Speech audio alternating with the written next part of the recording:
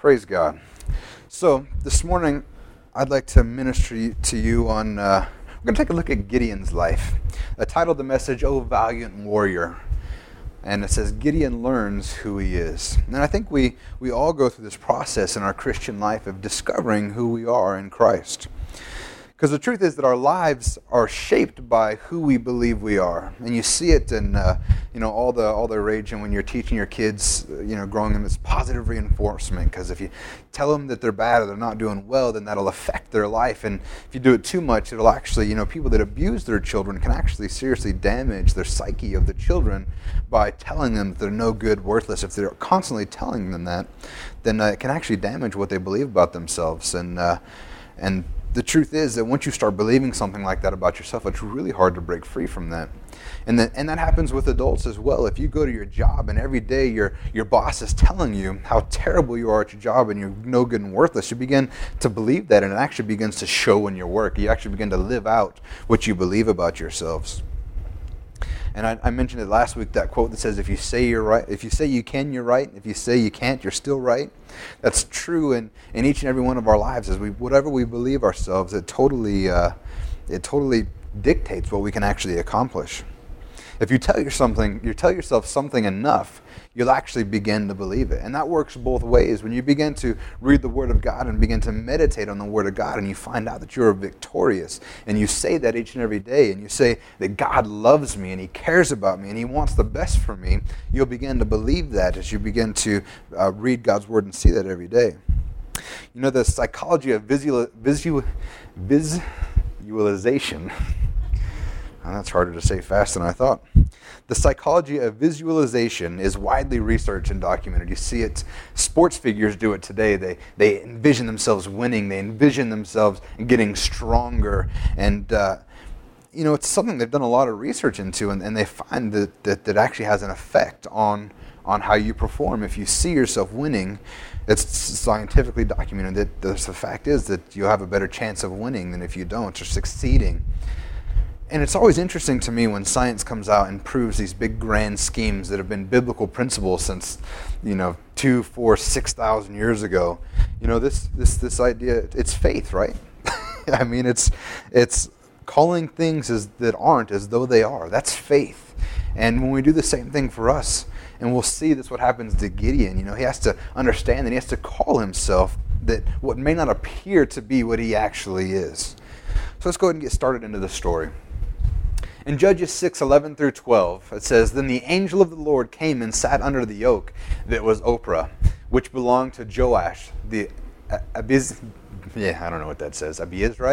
as his son Gideon was beating out wheat in the winepress in order to save it from the Midianites. The angel of the Lord appeared to him and said to him, The Lord is with you, O valiant warrior. So you never have to feel bad if you can't pronounce the names in the Bible, because most of us can't.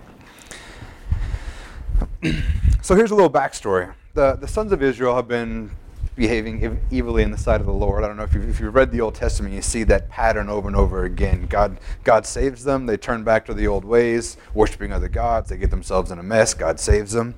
So now they're in one of their messes. They've been doing evil in the sight of the Lord, and the Midians have been having their way with them, because essentially they've turned their back on God, and they've removed themselves from the blessing of God. So God sends a prophet to rebuke them and say, hey guys, you need to get your act together. And then the Israelites begin to cry out to God saying, woe is me, everything's horrible. And so God hears their cry. Even though there's no real signs of repentance in their life, God still hears their cry. And this is where we begin the story as it begins to go speak to Gideon. But the Bible says in Isaiah 63:9 that in all their affliction he was afflicted, and the angel of his presence saved them. In his love and mercy he redeemed them, and he lifted them and carried them all the days of old. When we're afflicted, when we're suffering, God is afflicted. It says in all their affliction he was afflicted. And then something else that we realize is that God never gives us what we deserve. And I thank God for that. You ever hear people call, I deserve this, I need to get what I deserve. I just thank God that we don't get what we deserve, amen? Because The wages of sin is death. We deserve death and punishment. Everything that Jesus suffered is what we deserve. But God said, no, I'm not going to give that to you. In Psalm 103:10, this is King David speaking. He says, He has not dealt with us according to our sins, nor rewarded us according to our iniquities. And I thank God for that. So here we have Gideon, and he's beating out wheat in the winepress in order to save it from the Midianites. And we can see a couple things from that. One, when they used to thresh out wheat, which is the act of separating the grain from the shaft, basically all the bits that you don't use, is they would put it on this huge threshing floor and they'd beat it and drag oxen across it, and it would break the grain out so they could separate it. The shaft was really light. It would fly up in the air, and they would have just the grain left. Well, Gideon's got his wheat in a wine press, which is going to be a big press. He can kind of hide down inside of it. One, kind of tells you there's really not that much wheat. It doesn't have really a great harvest. But on top of that, he's scared of the Midianites, because if they were to see him pressing out this wheat, they would steal it from him, and he would have nothing for his future crops. He would have nothing for his family. So he's basically acting as a coward, hiding in this wine press. But then it says, the angel of the Lord appeared to him and said to him, the Lord is with you, O valiant warrior. You know, Gideon is not acting as a valiant warrior right now. If he takes a step back and looks at his life, nowhere does it claim valiant warrior. Nobody else in the world is going to come up to him and say that to him. He's scared. He's hiding in this wine press, beating out what he can do. And God comes to him and says, O valiant warrior. You know, when we read in the Bible what God says about us, sometimes we do the same thing. We're in the same position of defeat that Gideon is in. You know, we're struggling and we have some sin that's pulling us down. And God comes to you and says, you are redeemed, you are forgiven, you are free. And you're like, God, it doesn't look like I'm free. He says, you are victorious. And you're in this position of defeat. And you're like, God, I don't feel victorious. But God's going to come to you, and when you read His Word, you begin to see what He says about you. And God says you are victorious, that you are worthy of His love, that you are loved, that you are redeemed. And in our position of sometimes even weakness, we need to understand that it's what God says about us that's true, and not what the enemy says about us. Same thing that happens here. The Lord is with you, O valiant warrior. So we continue reading the story. The first thing Gideon begins to do is question God. And have you ever questioned God about His role in your life? Or questioned, why are things happening to me? I know I've done that before when I've been, God, why is this happening to me? You know, if you're with me, why would something this bad happen? If you're here, I think we've all gone through periods like that in our life. And the truth is that sometimes life happens. There's natural disasters that happen. There are people that do dumb or evil stuff. They go and shoot people up, and they do bad things, or cancer happens. These terrible diseases happen because we live in a fallen world. And these things are not from God. It's just sometimes life happens. We live in a world that's fallen and broken, and bad things happen. And sometimes we do stuff to ourselves. You know, we get ourselves in our own mess. You know, it's like the person that keeps hanging out at the bar and can't figure out why he can't kick his drinking habit. You know, there's stuff like that we do. I mean, that's an extreme example, but I imagine if we examine our lives, we'll find little things that we do dumb to ourselves, and we can't pull ourselves out because of the things we do to ourselves. But in the story here, we have Gideon in verse 13, Judges 6, verses 13. It says, Then Gideon said to him, O my Lord, if the Lord is with us, then why has all this happened to us? And where are all His miracles which our fathers told us about, saying, Did not the Lord bring us up from Egypt? But now the Lord has abandoned us and given us into the hand of Midian. So he does the same thing, right? Why is this happening to us if you're with us? And see, the thing that Gideon gets confused about, and it's kind of an interesting thing to note, is if we go back one scripture, it says, The Lord is with you, O valiant warrior. God is talking to Gideon. But then Gideon says, if the Lord is with us, he immediately dismisses this personal thing God is bestowing on him. It's kind of like when we see that, you know, that God has saved us, that kind of distances it from us when God's saying, no, I've saved you.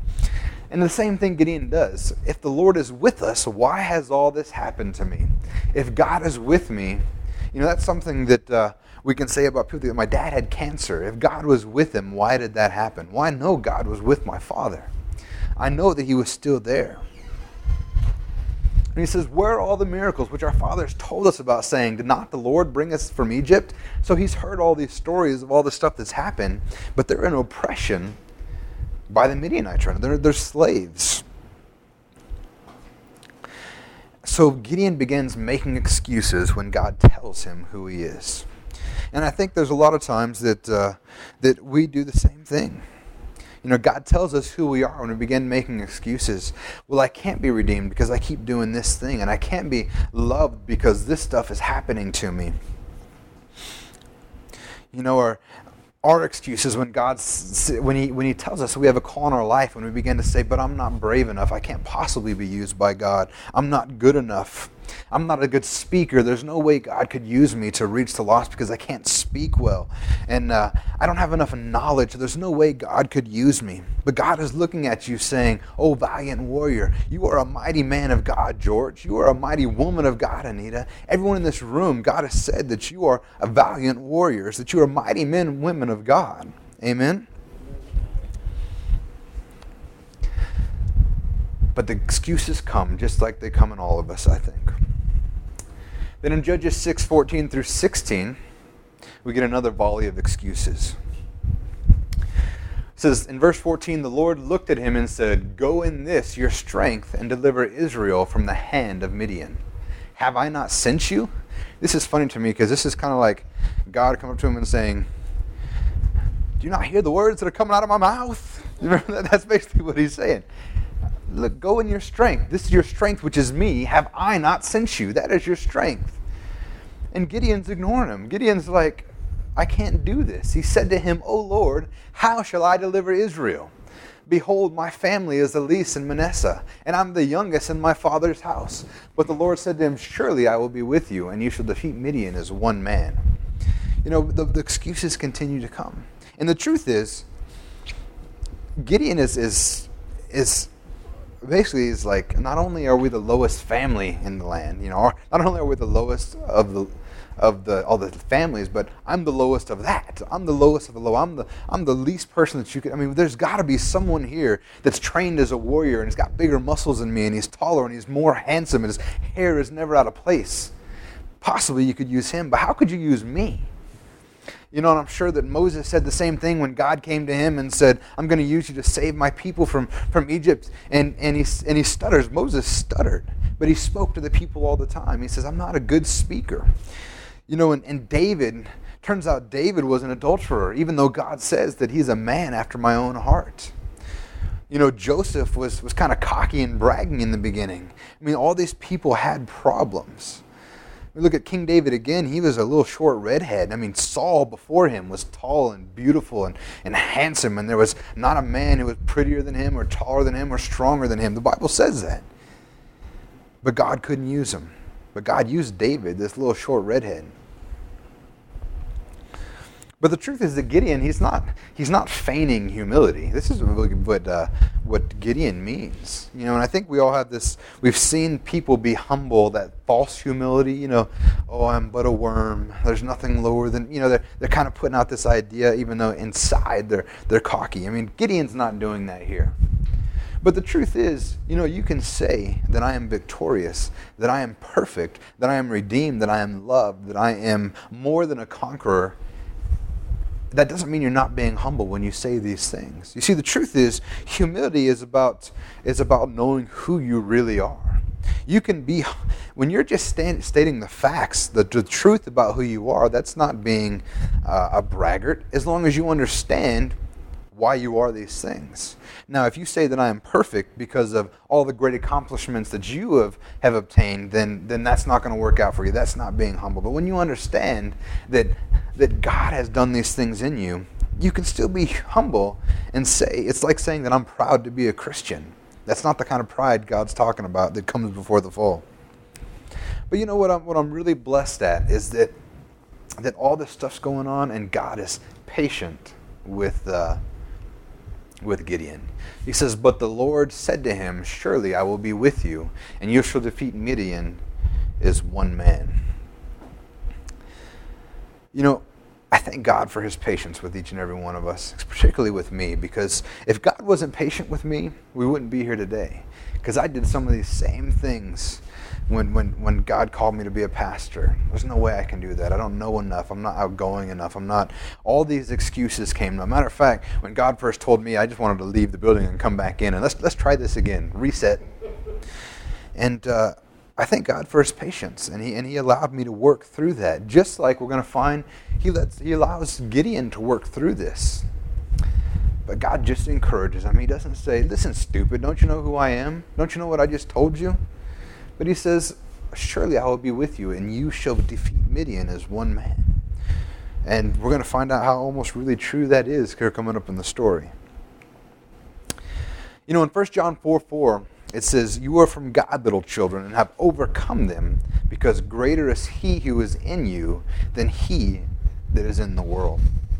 Whenever you feel like that you're not good enough, that you're the least of your family, or that you won't amount to anything, it'll do you well to remember that there is one inside of you who is greater than any trouble that you're ever going to face. Any feeling of inadequacy that you might have, God will work through you to overcome those shortcomings. Matter of fact, God likes using the foolish to humble the prideful. He likes using people that are flawed because there's no confusion to who's working in their life. There's no confusion to who gets the glory. When I can stand up here and lead people and teach people, there's no confusion that God gets the glory for that, because I couldn't do this on my own. I really couldn't. If you guys knew me before this, I'm not an outgoing person. I'm not a person that likes to be out there talking to people.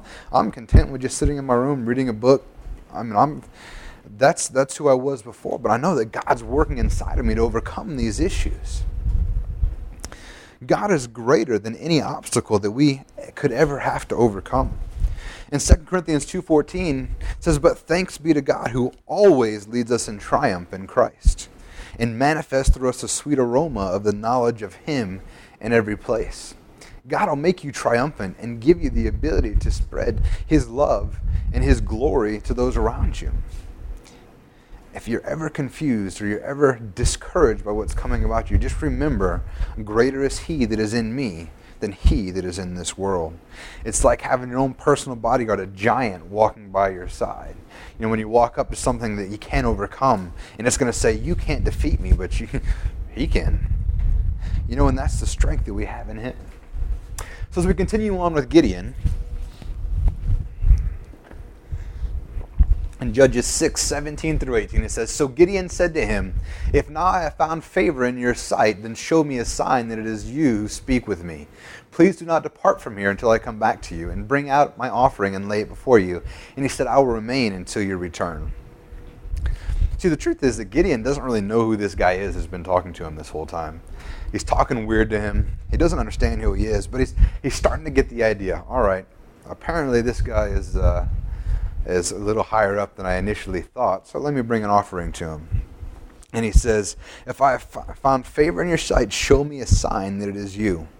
This is kind of Gideon beginning his prove it stage. You ever ask God to show you a sign? Who's ever played Bible roulette? That's when you, "Hey, God's speaking to me with this verse." You ever done that until you get a bad one? But he's beginning his prove it to me stage.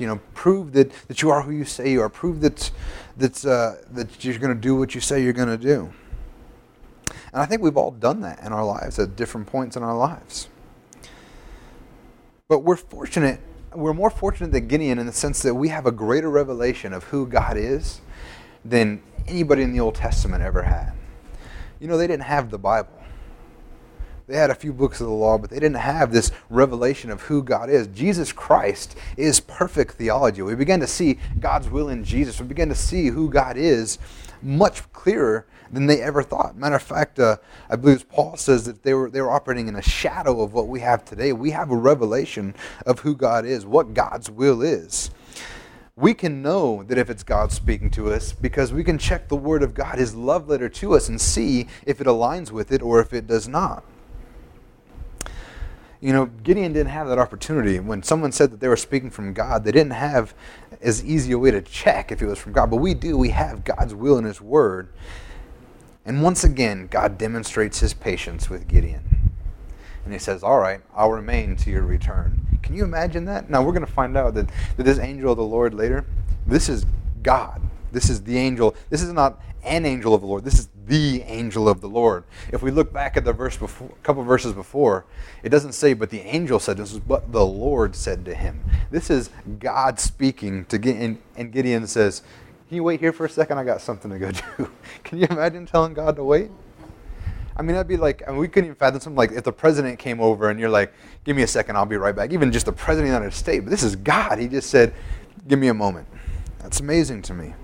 But he's not quite sure who he is yet. So in Judges 6:19 through 23, we continue the story, and it says in verse 19, then Gideon went in and prepared a young goat and unleavened bread from an ephah of flour, and he put the meat in a basket and the broth in a pot and brought them out under the oak and presented it to them. You know, I think in our heads we think, then he said, wait for me, I'll be right back, that he ran to Safeway and got all this stuff pre-done and brought it back.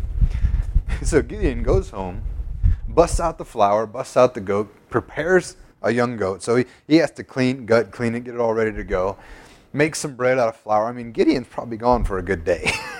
And God's just waiting patiently. And he brought them out to him and put them under the oak and presented them.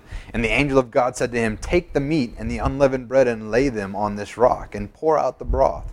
And he did so. And the angel of the Lord put out the end of the staff that was in his hand and touched the meat and the unleavened bread. And fire sprang up from the rock and consumed the meat and the unleavened bread. And the angel of the Lord vanished from his sight. When Gideon saw that he was the angel of the Lord, he said, alas, O Lord God, for now I have seen the angel of the Lord face to face. But once again, the Lord said to him, peace to you, do not fear, you shall not die. You know, I wonder what Gideon's thinking as he's getting, because he's got a good amount of time to think about what's going on. And he's probably wondering, is this guy who he says he is this guy an angel? Is he God? Or is he just some schmuck off the street that's trying to get me to do something I don't need to do? You know, I think we have the same thing as we begin to hear God talk to us. We begin to, is this really God? Is this somebody else? And I wonder if, was he hoping that it was a farce? Was he hoping that he's going to bring this offering out and nothing happens? I mean, have you ever thought that? Like, maybe, hopefully this really isn't God. I really don't want to do what I'm being asked to do right now. You know, I'm wondering, you know, what are the implications if what this man says is true? What does that mean for his life? I mean, things are about to get real. Things are about to change for Gideon if this is God.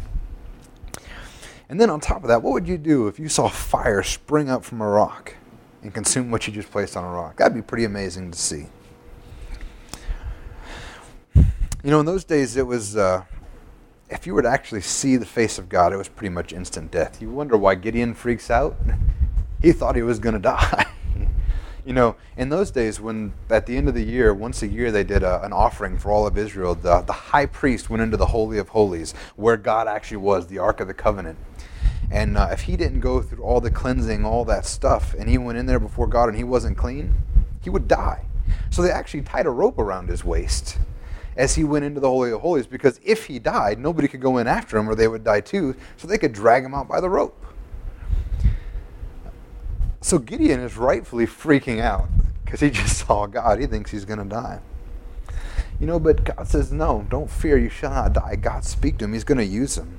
Now, I thank God now that because of Jesus, there's no one in between us and God. Jesus has made us clean and pure. We can stand before God with a clean conscience, with confidence, knowing that we can stand before him face to face without fear, without any issue. And then in Judges 6:25 through 27, it says, now on the same night the Lord said to him, take your father's bull and a second bull 7 years old, and pull down the altar of Baal, which belongs to your father, and cut down the Asherah that is beside it. The Asherah were big, giant, wooden totem pole things that were representations of their gods. And build an altar to the Lord your God on top of this stronghold, and in an orderly manner. And take the second bull and offer a burnt offering with the wood of the Asherah, which you shall cut down. Then Gideon took 10 men of his servants and did as the Lord had spoken to him. And because he was too afraid of his father's household and the men of the city to do it by day, he did it by night. So now we have Gideon. He realizes that God's got a call on his life. And he's going out, set out to do what God asked him to do. But he's afraid. And he kind of does it secretly. When you're first saved, are you kind of secret about being saved? Or you're worried about, especially me, I grew up in a household where I was always kind of quasi-saved, but I was always fearful about telling anybody what I thought, because what if they made fun of me? What if they pointed fingers and laughed? What if they ridiculed me? What if they did something physical to me? I mean, I remember one time I went to a Promise Keepers meeting with my church when I was probably 14 or 15, and I got this hat back, and it had the dove on it, just that symbol we use, and it was a black hat with a dove. And while I was on the bus, the kids took it from me, and they used marker and colored all over it. And they, so a lot of times I kept that stuff to myself because I was afraid of what would happen. And Gideon's doing the same thing. He's secretly serving the Lord. Now I thank God now that I have the faith and confidence to serve the God with my whole heart, and I'm not trying to hide. I trust God no matter what happens. But his faith is growing. He starts off with no faith. He doesn't understand what's going on, and his faith is beginning to grow. And he goes out, and truthfully, even though he's going at night, he's pretty much messing with their gods. The men of this city believe in this God here that he's going to tear down. And then this interesting thing here, it says that take your father's bull and a second bull that is 7 years old. What a strange thing to have this specific bull 7 years old. And I began to read about it and learn, and what the scholars and people smarter than me say is that this bull represented the 7 years that they were in oppression. This bull that was 7 years old was actually born before they were taken into captivity, before they were being oppressed by the Midianites. So its birth represented them coming into oppression. And now this bull, 7 years old, was going to be sacrificed, representing their freedom from their oppression. That oppression, this bull represented the oppression. It was dead. It was done with. And I thank God in our own lives that oppression and that freedom, Jesus came and died to set us free. Jesus came and set us free from all oppression and all schemes of the enemy and sin that threatens to pull you down all the time. But even in his fear, though, we find Gideon being obedient. Sometimes we all face fear in our lives, and when God asks us to do something, the important thing is that our faith muscle is stronger than that fear muscle. Amen? So Gideon moves forward. And in Judges 6:28 through 32, it says, when the men of the city arose early in the morning, behold, the altar of Baal was torn down, and the Asherah, which was beside it, was cut down, and the second bull was offered on the altar which had been built. They said to one another, who did this thing? And when they searched about and inquired, they say, Gideon, the son of Joash, did this thing. I find this interesting as he tried to be sneaky. But one, you take 10 men to tear down an altar, you're going to get noticed whether you do it during the night or during the day. And I think that's the same in our life too. People are going to notice the change in you. We may try to be sneaky about it, but you can't hide that. When I was a soldier, when I was in the Army, they teach you to march, they teach you to walk, and something that always they told us, when you go to another country, even if you're not in uniform, they're going to know you're a soldier. So just be aware of that, because some places they would, you could get harm from that going out in the city because of the way you walk, the way your hair's cut. They've begun to see a change in you, that even if you were trying to be nonchalant about it, they could tell you were a soldier. And it's the same thing as a Christian life. When you begin to live the life of a Christian, they can tell, and they're going to know. So don't bother living secretly. Just tell the world about Jesus. Tell them about your love and begin to share it with them. It says, Gideon, the son of Joash, did this thing. Then the men of the city said to Joash, bring out your son that he may die, for he has torn down the altar of Baal, and indeed he has cut down the Asherah which was beside it. But Joash said to all who stood against him, and this is interesting, Joash's son, he probably doesn't want to kill his son, but this was Joash's altar. This was his city. I mean, Joash actually served Baal at the time. And he says, but then we get to see a little bit of Elijah poke out in Joash. He says, but Joash said to all who stood against him, will you contend for Baal or will you deliver him? Basically saying, you're a god. Are you going to save this god from old Gideon? Whoever will plead for him shall be put to death by morning. If he is a god, let him contend for himself, because someone has torn down his altar. It's kind of like when Elijah was with all the prophets of Baal saying, hey, scream louder. Maybe he can't hear you. Maybe your God's sleeping. Where's your God at? And it says, therefore on that day he named him Jerubbaal. That is to say, let Baal contend against him, because he had torn down his altar. You know, Gideon's beginning to change. Even the people around that are seeing it, they're actually giving him a new name. This name here, Jerubbaal, was initially meant as kind of an insult. They were kind of throwing sticks at old Gideon. But the truth is, much like Christian was initially a name as an insult, Christian was to insult those as the followers of Christ at the time. We've grabbed hold of it, and now we claim that's who we are. We're Christians. This eventually turned into a thing of honor for Gideon too, for let Baal contend against him.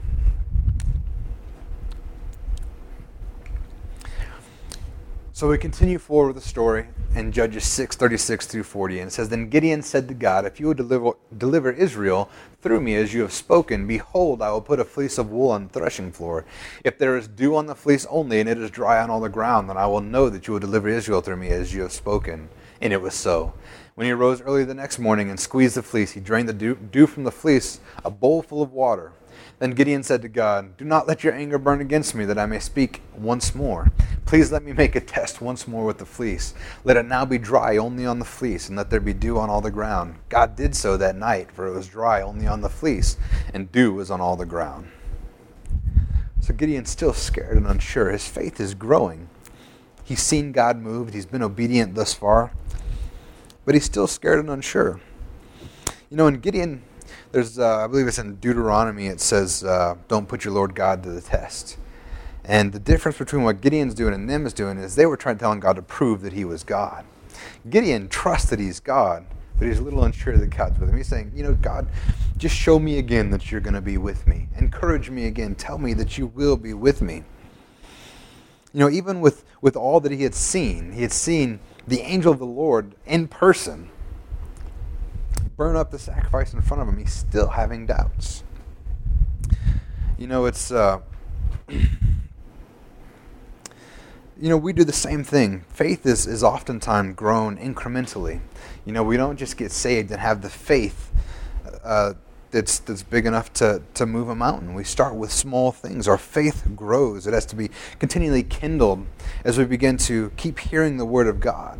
The Bible says faith comes by hearing, and hearing by the Word of God. As we spend time in the Word and learn who we are, our faith continues to grow. And when it's tested, we put our faith to the test. It grows a little bit more as we operate in that faith. And that's what's happening with Gideon, is he's still not sure. And before we get to, I think sometimes we look at this and we begin to point fingers. And Gideon, how could you still have so much trouble?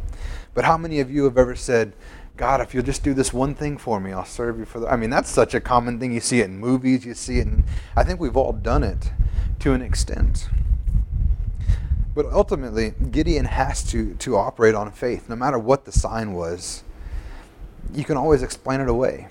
I think I've been out ministering to people and they'll say stuff like, if God is real, have him lift this rock right now. They want these signs to prove God is God. And the truth is that you can always explain away those signs. If God actually did those things when we were out ministering to people on the streets, the people wouldn't believe that there was a God. They would spend the next 4 days trying to figure out how we lifted the rock, how we did it. And the same thing happens for Gideon. We think that because they lived in this time, that it was so much easier for them to have faith. Gideon saw God, the fire bringing it. It was so much easier for them to have faith. But just like us, they can do the same things and try to explain it away. Maybe it was a vision. Maybe I was dreaming. Maybe I was hallucinating. Maybe some of the wine got on my wheat as I was pressing it. Now I'm having crazy dreams. You can always explain this stuff away. Ultimately, it's your faith that has to be enacted. And even with these signs that God was showing him, even with all that, ultimately Gideon had to choose to believe God.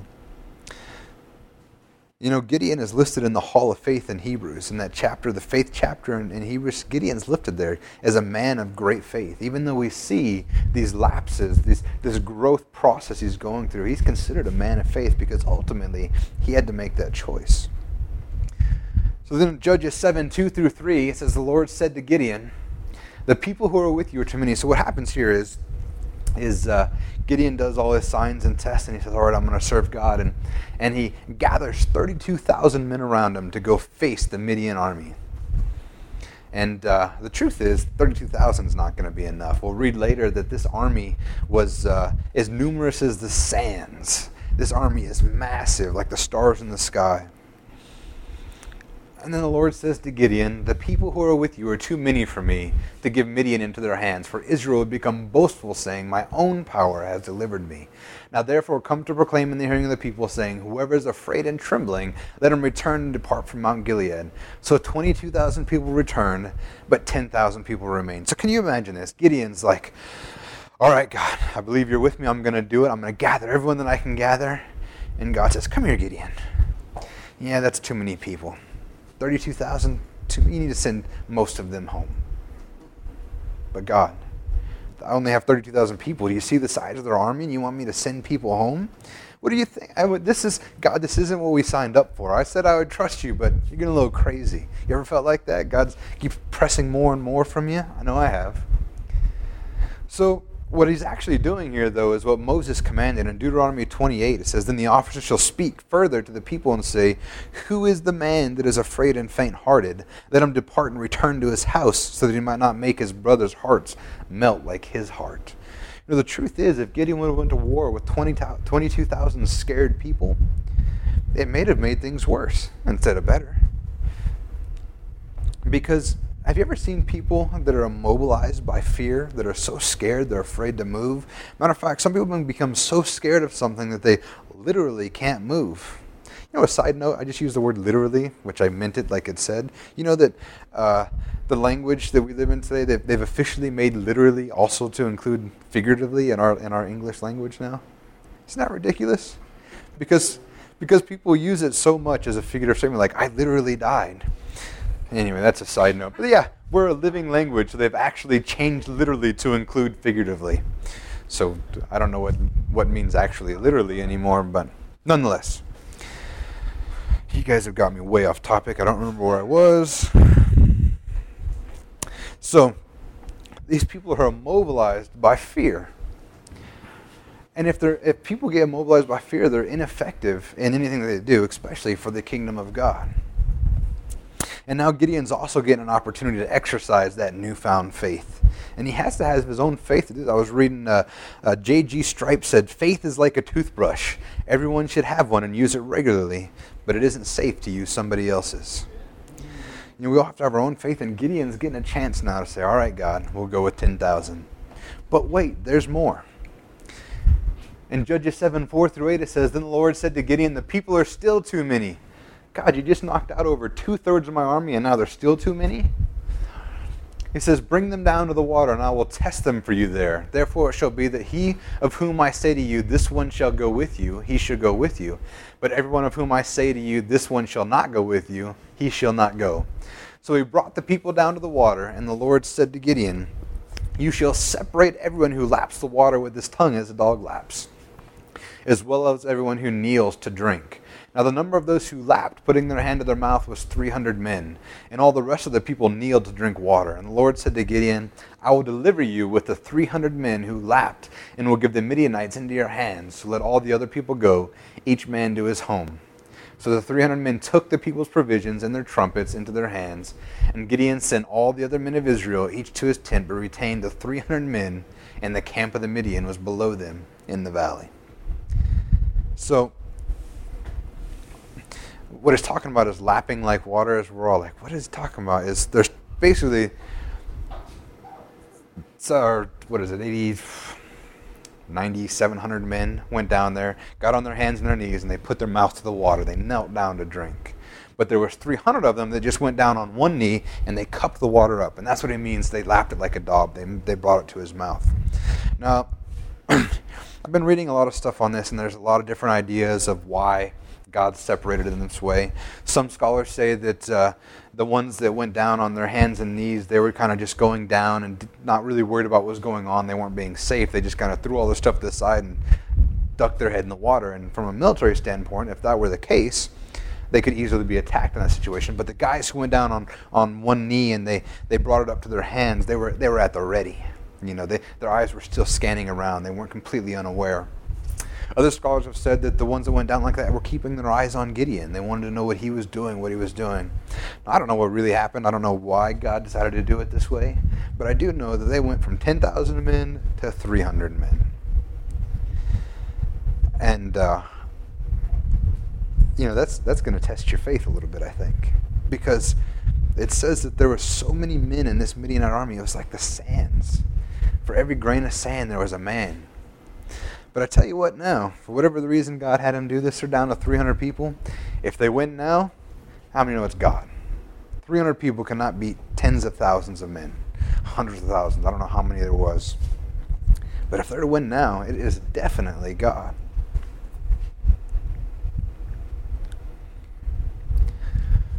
In Judges 7:9-11, it says, "Now the same night it came about that the Lord said to him, 'Arise, go down against the camp, for I have given it into your hands. But if you are afraid to go down, go with Purah, your servant, down to the camp, and you will hear what they say, and afterwards your hands will be strengthened, that you may go down against the camp.' So he went with Purah's servant down to the outposts of the army that was in the camp." So once again, God says the victory is certain. God declares that his victory is certain. And it's the same thing for us in our lives. God declares to us that our victory is certain. In 1 Corinthians 15, verse 57, it says, "But thanks be to God who gives us the victory through our Lord Jesus Christ." And God is still so patient, because God just asked a lot of Gideon. All right, you had 32,000 men, now you're down to 300. You're going to face this huge army. And I'm telling you that you're going to win. I have given the camp into your hands. He says, but if you are afraid to go down, go with your servant down and check it out. So God's still gracious with him and gives him the opportunity to strengthen and encourage his faith one more time. And it says that he went down to the camp with his servant. And in 7:12-13 it says, "And now the Midianites and the Amalekites and all the sons of the east were lying in the valley, as numerous as locusts, and their camels were without number, as numerous as the sands on the seashore." Matter of fact, just their camels were without number, as numerous as the sands on the seashore. There were numerous as locusts. Have you guys ever been around when the locusts have come through? And you've seen that cloud that comes through? That's, there's no counting that. That's what they're facing with 300 men. Just imagine that for a moment. I tell you what, if those 300 guys weren't scared before, I think they have reason to be now. So Midian goes down, and it says, "When the Gideon came, behold, a man was relating a dream to his friend, and he said, 'Behold, I had a dream. A loaf of barley bread was tumbling into the camp of Midian, and it came to the tent and struck it, so that it fell, and turned it upside down, so that the tent lay flat.'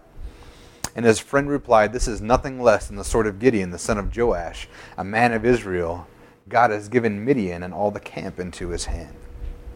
So Gideon goes down and he hears this dream about them being victorious. And once again, he's given a sign that they're going to be victorious. They're going to do it. They're going to take care of business.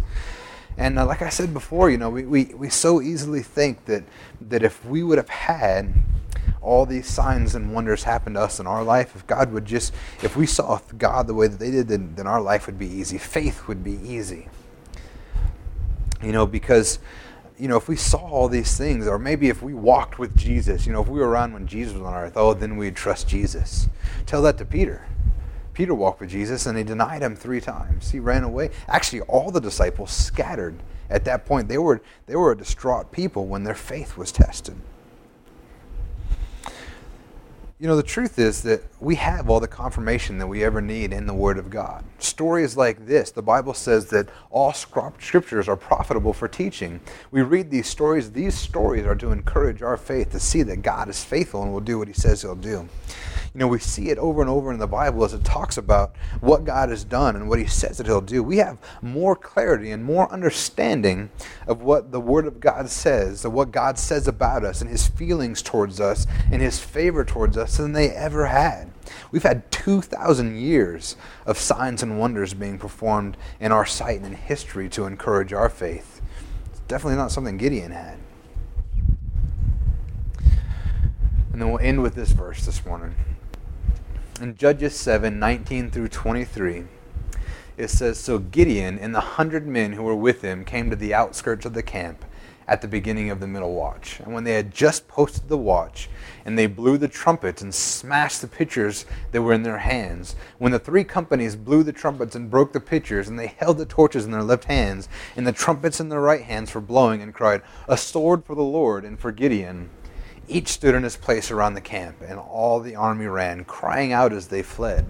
When they blew 300 trumpets, the Lord set the sword of one against another, even throughout the whole army. And the army fled as far as Beth-shittah toward Zerorah, as far as the edge of Abel, Meholah, and Tabith. The men of all Israel were summoned from Naphtali and Asher and all Manasseh, and they pursued Midian." This is Midian finally coming into who God told him he was. God called him a valiant warrior so long ago, when he was just in the wheat, or the wine press, threshing his wheat, hiding. And now we begin to see Gideon acting as a valiant warrior. God's not a liar, and God won't be mocked. Who God says you are is who you are, if you'll just operate in faith. And just like Gideon did, he operated in faith, and he became the valiant warrior that God called him to be. And I find it interesting here is that God sends them in with 300 men. They don't even have swords. They have trumpets and water pitchers, and they're just banging them together. If that's not God, I tell you what, 32,000 men would not have defeated this army, let alone these 300. And God supernaturally divides this army. Matter of fact, it says the armies begin fighting each other. They all just kill each other while they bang pots and pans. God's faithful to his word. Gideon becomes the valiant warrior that he was supposed to be. And I want you to know that God calls you mighty men and women of God. And if you'll operate in faith, that will come to pass. God says you're victorious, and you are. God says that you are redeemed, and that you are loved, that you are blessed, that you are prosperous, that he has a plan for you, and you do. If we operate in faith, just like Gideon, we will become the valiant warriors that God has called us to be. Amen? Amen. Praise God. Let's go ahead and stand to our feet.